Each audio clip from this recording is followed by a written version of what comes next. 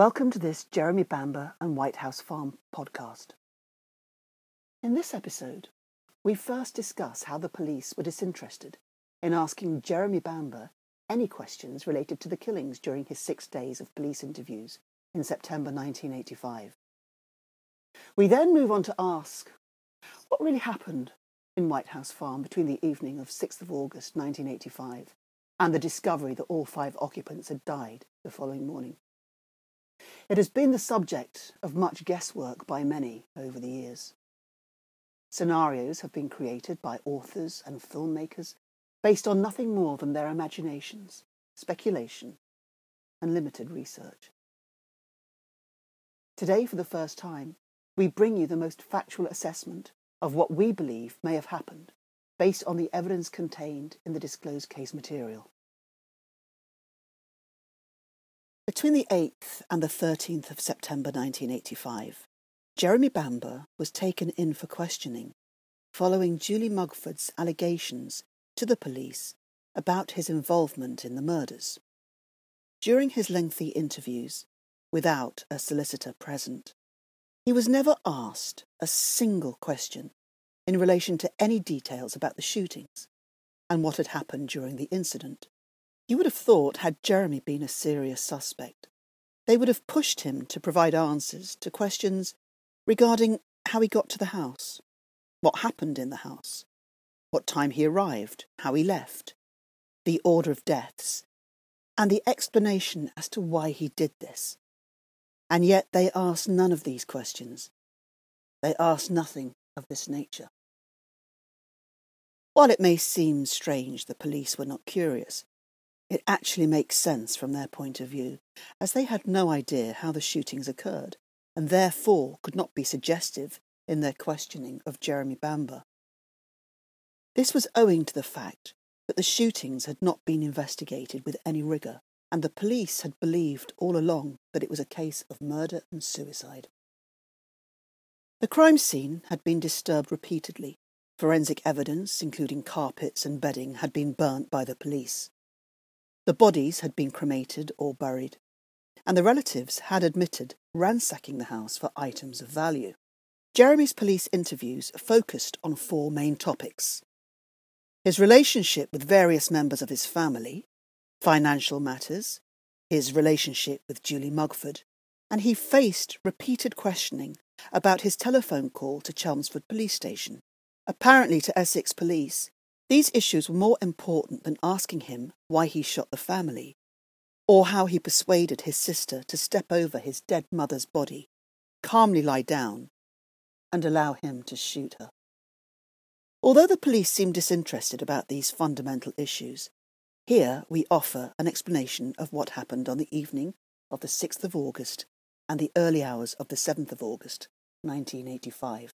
This is based on research conducted by Yvonne Hartley and Jeremy Bamber.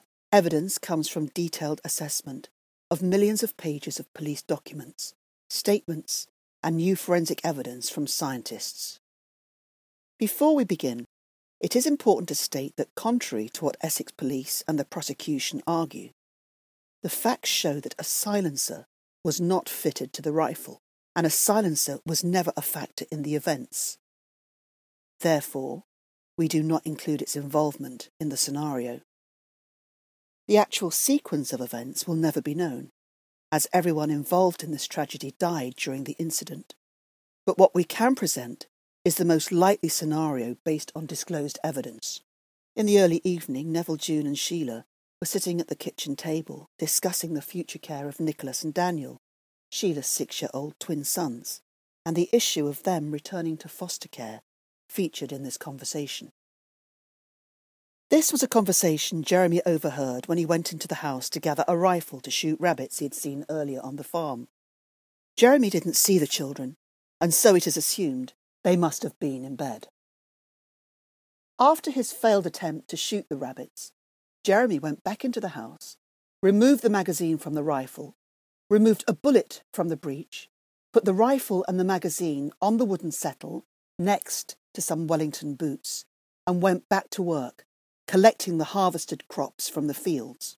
At 9:30 p.m, the farm's secretary, Barbara Wilson, telephoned the farm and spoke to Neville. She gave evidence that, whilst we were speaking on the phone, I felt that his answers were abrupt and very short.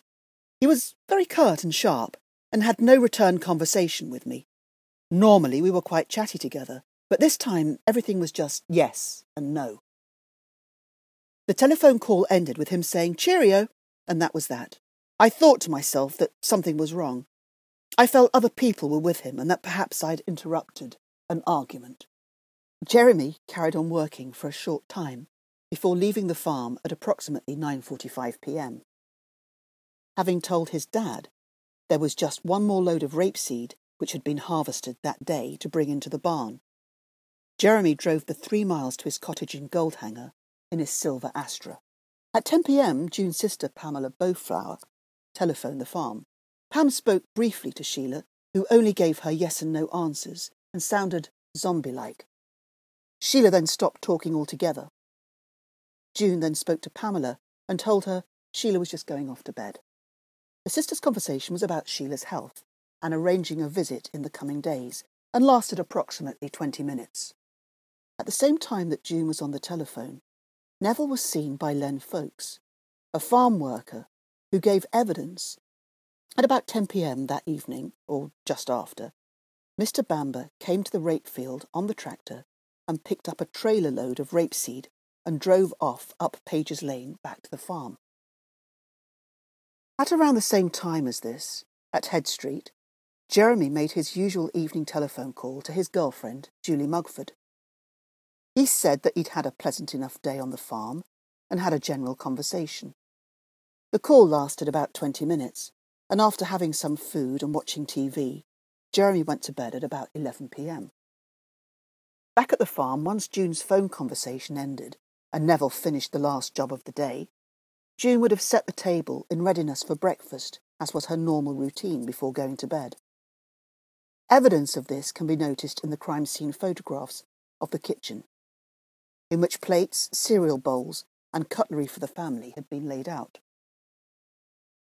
Neville remained downstairs, as according to his niece, Jacqueline Pargeter, it was his normal practice at the end of work to go into the lounge and sit in his own chair, when he would enjoy a cigarette and a gin and tonic.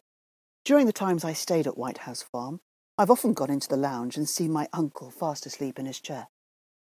It seems likely that 61-year-old Neville, as he had so many times before, had fallen asleep in his favourite chair following a long day reaping the harvest. Upstairs photographs show that Sheila had not got into bed. As the police later discovered, that of the 2 beds in the room Sheila used, one had numerous personal items on top of it, whilst the other appeared unslept in.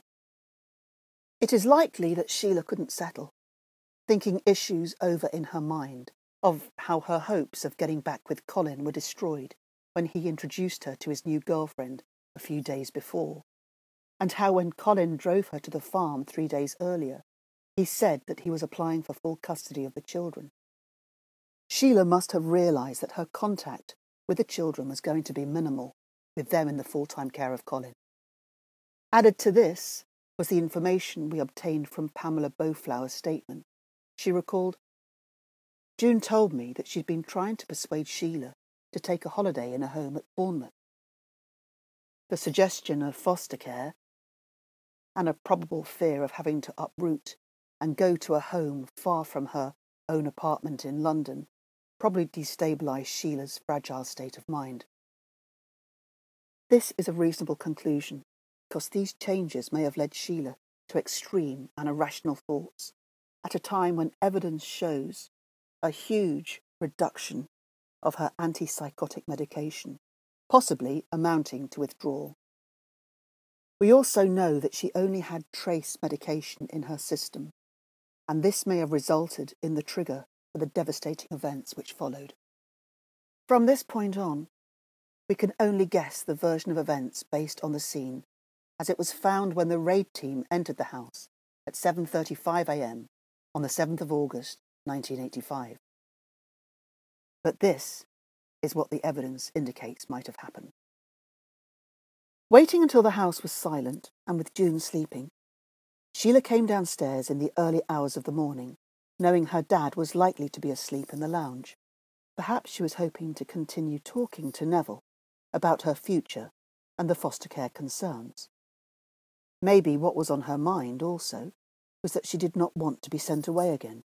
Sheila knew the one person who she could talk to, who would be able to tell her everything was going to be all right and to reassure her, was her dad.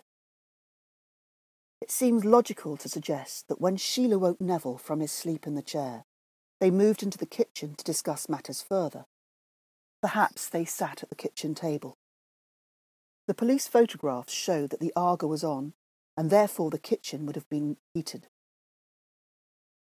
It is possible that the discussion fluctuated between irrational to calm frequently, and likely escalated into a continuance of the previous argument, which led Sheila to grab the rifle from the settle and the magazine from the counter before running upstairs.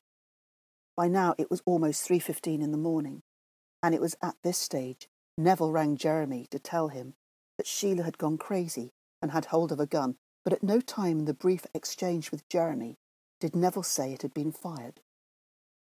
Could the phone have then gone dead because Neville heard shots fired upstairs? Did he make his way to one of the two functioning staircases to see what was happening? We will never know. But at 3:26 a.m. the situation had worsened to the point where Neville telephoned the police. Although Neville did not state anything about shots being fired during this call, he did say his daughter had gone berserk and has got hold of one of my guns. He must have known police help was needed as a matter of urgency. This explains how, when Jeremy tried repeatedly to call his dad back, the phone was now engaged. The evidence is that Sheila did not know how to use the rifle. She had been around guns all her life. She had been on shooting holidays and had taken part in target practice with Jeremy in the past. The evidence now reveals that more shots were fired than Essex police disclosed.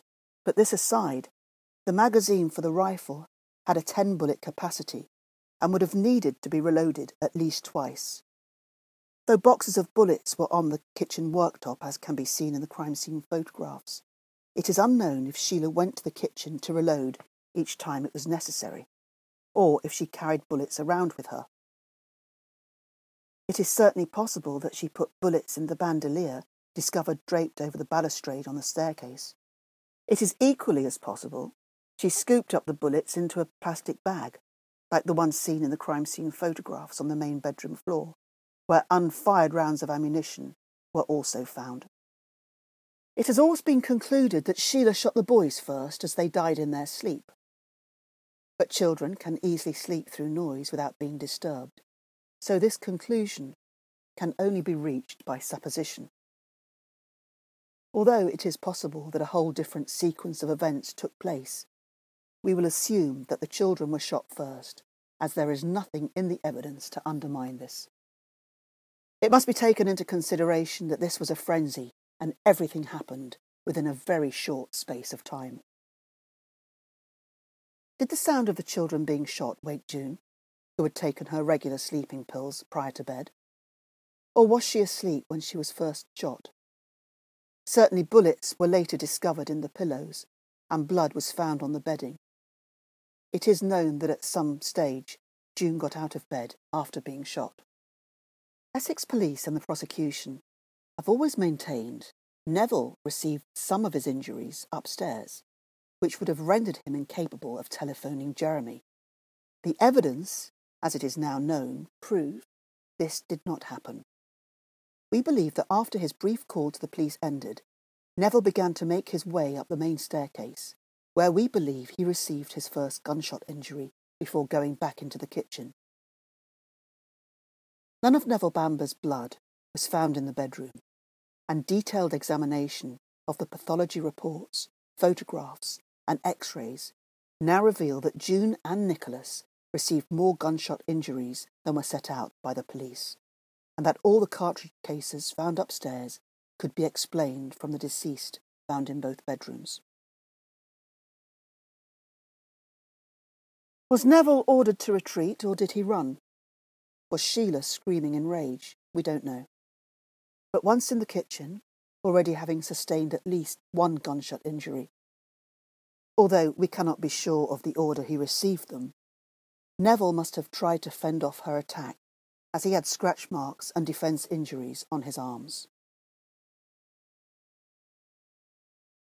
One of Sheila's earrings was torn from her ear, the back of which lodged in the fabric of her nightdress, and the front bead fell onto the kitchen floor underneath the table. Sheila, however, fired a succession of shots from the semi-automatic rifle, inflicting a total of 8 gunshot injuries to Neville, who slumped to the floor dead. Neville was later discovered by the first members of the raid team to be in a different place than where the crime scene photographs later showed, and was not initially propped on a chair, but as stated by Firearms Officer P.C. Rosger. I looked just around the door and saw an overturned chair. Next to this chair, against the wall, was the body of a male, who I now know to be that of Mr. Neville Bamber. Crime scene photographs of the kitchen taken on that day show Neville propped precariously on an overturned chair, with a pool of blood directly below him and his head in a coal scuttle. Neville's blood was only present in one area of the kitchen, indicating that he was shot where he died and that this had happened quickly. Therefore, the police scenario of a huge struggle occurring between Neville and his assailant simply did not happen. Yes, there was some disturbance to the table, and items were discovered on the floor, but this could easily have happened after Neville's death, when Sheila fled to escape the raid team, or by the police as they rushed around the house looking for Sheila. We certainly know there weren't any scratches on the underside of the shelf that day, and no silencer was on the weapon, as the Crown had insisted. At some stage during the attacks, June had managed to get out of bed and had stumbled confused and wounded around her bedroom. Evidence from the crime scene photographs showed drops of blood all over the bedroom floor. Blood, which when tested, proved to be June's. Sheila's body was found prone on top of some of these blood drops, so clearly June had been in that area of the room prior to Sheila shooting herself.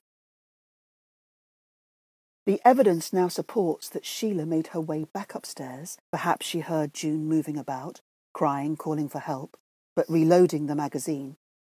Sheila made her way back upstairs. There is photographic evidence which reveals Sheila suffered numerous injuries, consistent with being in a fight. Injuries which the Crown have tried to hide under layers of non-disclosure. However, gouges on Sheila's arms appear to have been most likely made by fingernails. Jeremy Bamber was not seen to have any injuries at all on his face, body or arms, to indicate he had been involved in any form of struggle. No marks were seen by any of the police officers who saw him continually from shortly prior to 4 a.m. that day, nor were any marks or bruises seen by any of the relatives or Julie Mugford. June had handprints in blood all over her body and on her throat, and at the post-mortem was found to have sustained a black eye. Sheila had a clear handprint on her nightdress, consistent with being grabbed from behind, and a mark from her necklace on her throat. Ultimately, June sustained more gunshot wounds and fell to the floor in the main doorway of the room before being shot between the eyes. It was at this time that Sheila probably made her way back to the kitchen, where she unleashed an attack on Neville with the stock of the gun, creating severe post-mortem injuries to his face and head. We know that Sheila must have heated the end of the barrel of the rifle on the hot Aga, inflicting burn marks to Neville's back. Why she carried on her attack after he had died, we will never know, but perhaps she was then angry at Neville for not helping her.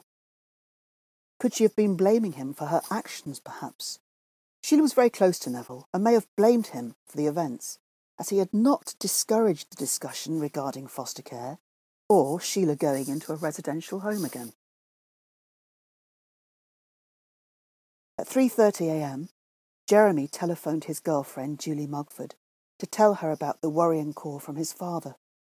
Julie, who had been smoking marijuana with our housemates, simply told him to go back to bed.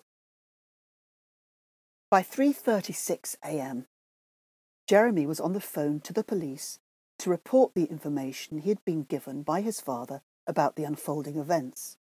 But the evidence strongly suggests that by the time Jeremy made this call, his mother, father and nephews were dead. Jeremy was instructed to meet the police at the scene. The police arrived at the scene at approximately 3:55 a.m, with Jeremy arriving a couple of minutes behind them. The police detailed that at that time, the lights were all on in the house. When Jeremy Bamber accompanied two police officers on a recce of the house a few minutes later, all three saw a figure move in the main bedroom window, which caused them to run back to the police car, where a situation report and a request for firearms was made. Throughout the morning, lights were going on and off, and curtains were opening and closing in the house. We know the police were in conversation with someone from within the house at 5:25 a.m, and that a 999 emergency call was made from inside the house at 6:09 a.m. The evidence shows that the rifle later seen on Sheila's body was seen by two trained firearms officers in the window of the box room, situated next to the main bedroom where Sheila was later discovered dead. The evidence shows that items of clothing and cushions are on the kitchen floor on top of Neville's blood. Did Sheila put them there? Did she sit next to her dad at some stage? This certainly would explain why a male and female were seen in the kitchen. So what did Sheila do next? The house was surrounded with armed police. It would have been noisy and completely different from the normal stillness of a summer evening. She may have seen the blue lights flashing on the many police cars at the scene. She may have heard the sirens, police radios, and the dogs barking. Did she peep from the windows? It is known she was certainly upstairs when she put the rifle in the box room. Did she wash? Could that explain why her hands and feet may have been cleaner than expected, but still had blood on them? Did she sit in the children's room, or mother's room, reading passages from the Bible? It is certainly known that the Bible had multiple fingerprints on it and was covered in blood. Is this when she wrote a suicide note described by D.S. Jones in 2002, which said, "I've just killed myself"? Or did she remain with her dad for the majority of the time, sat on the cushions on the floor? As we stated earlier, we know that at 6:09 a.m, Sheila made a 999 emergency call, which is set out on the police logs and was discovered in 2002 by the Metropolitan Police. Did she say anything on this call? Did she say she had shot her family? Did she say she was going to kill herself?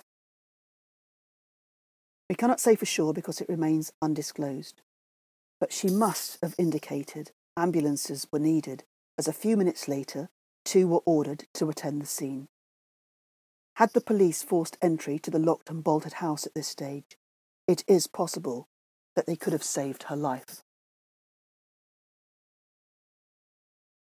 Whatever the sequence of events after the family had all died, we do know that by 7:30 a.m, Sheila was definitely in the kitchen.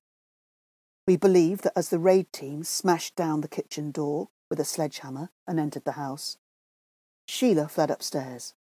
She ran along the hallway, through the children's bedroom, and grabbed the rifle from the box room window. Then she collected the Bible left out earlier, perhaps to give her some kind of solace, and entered the main bedroom. This is where she sat on the floor, in a semi-prone position, next to her parents' bed, with her shoulders against the bedside table, and fired a single, fatal, suicide shot.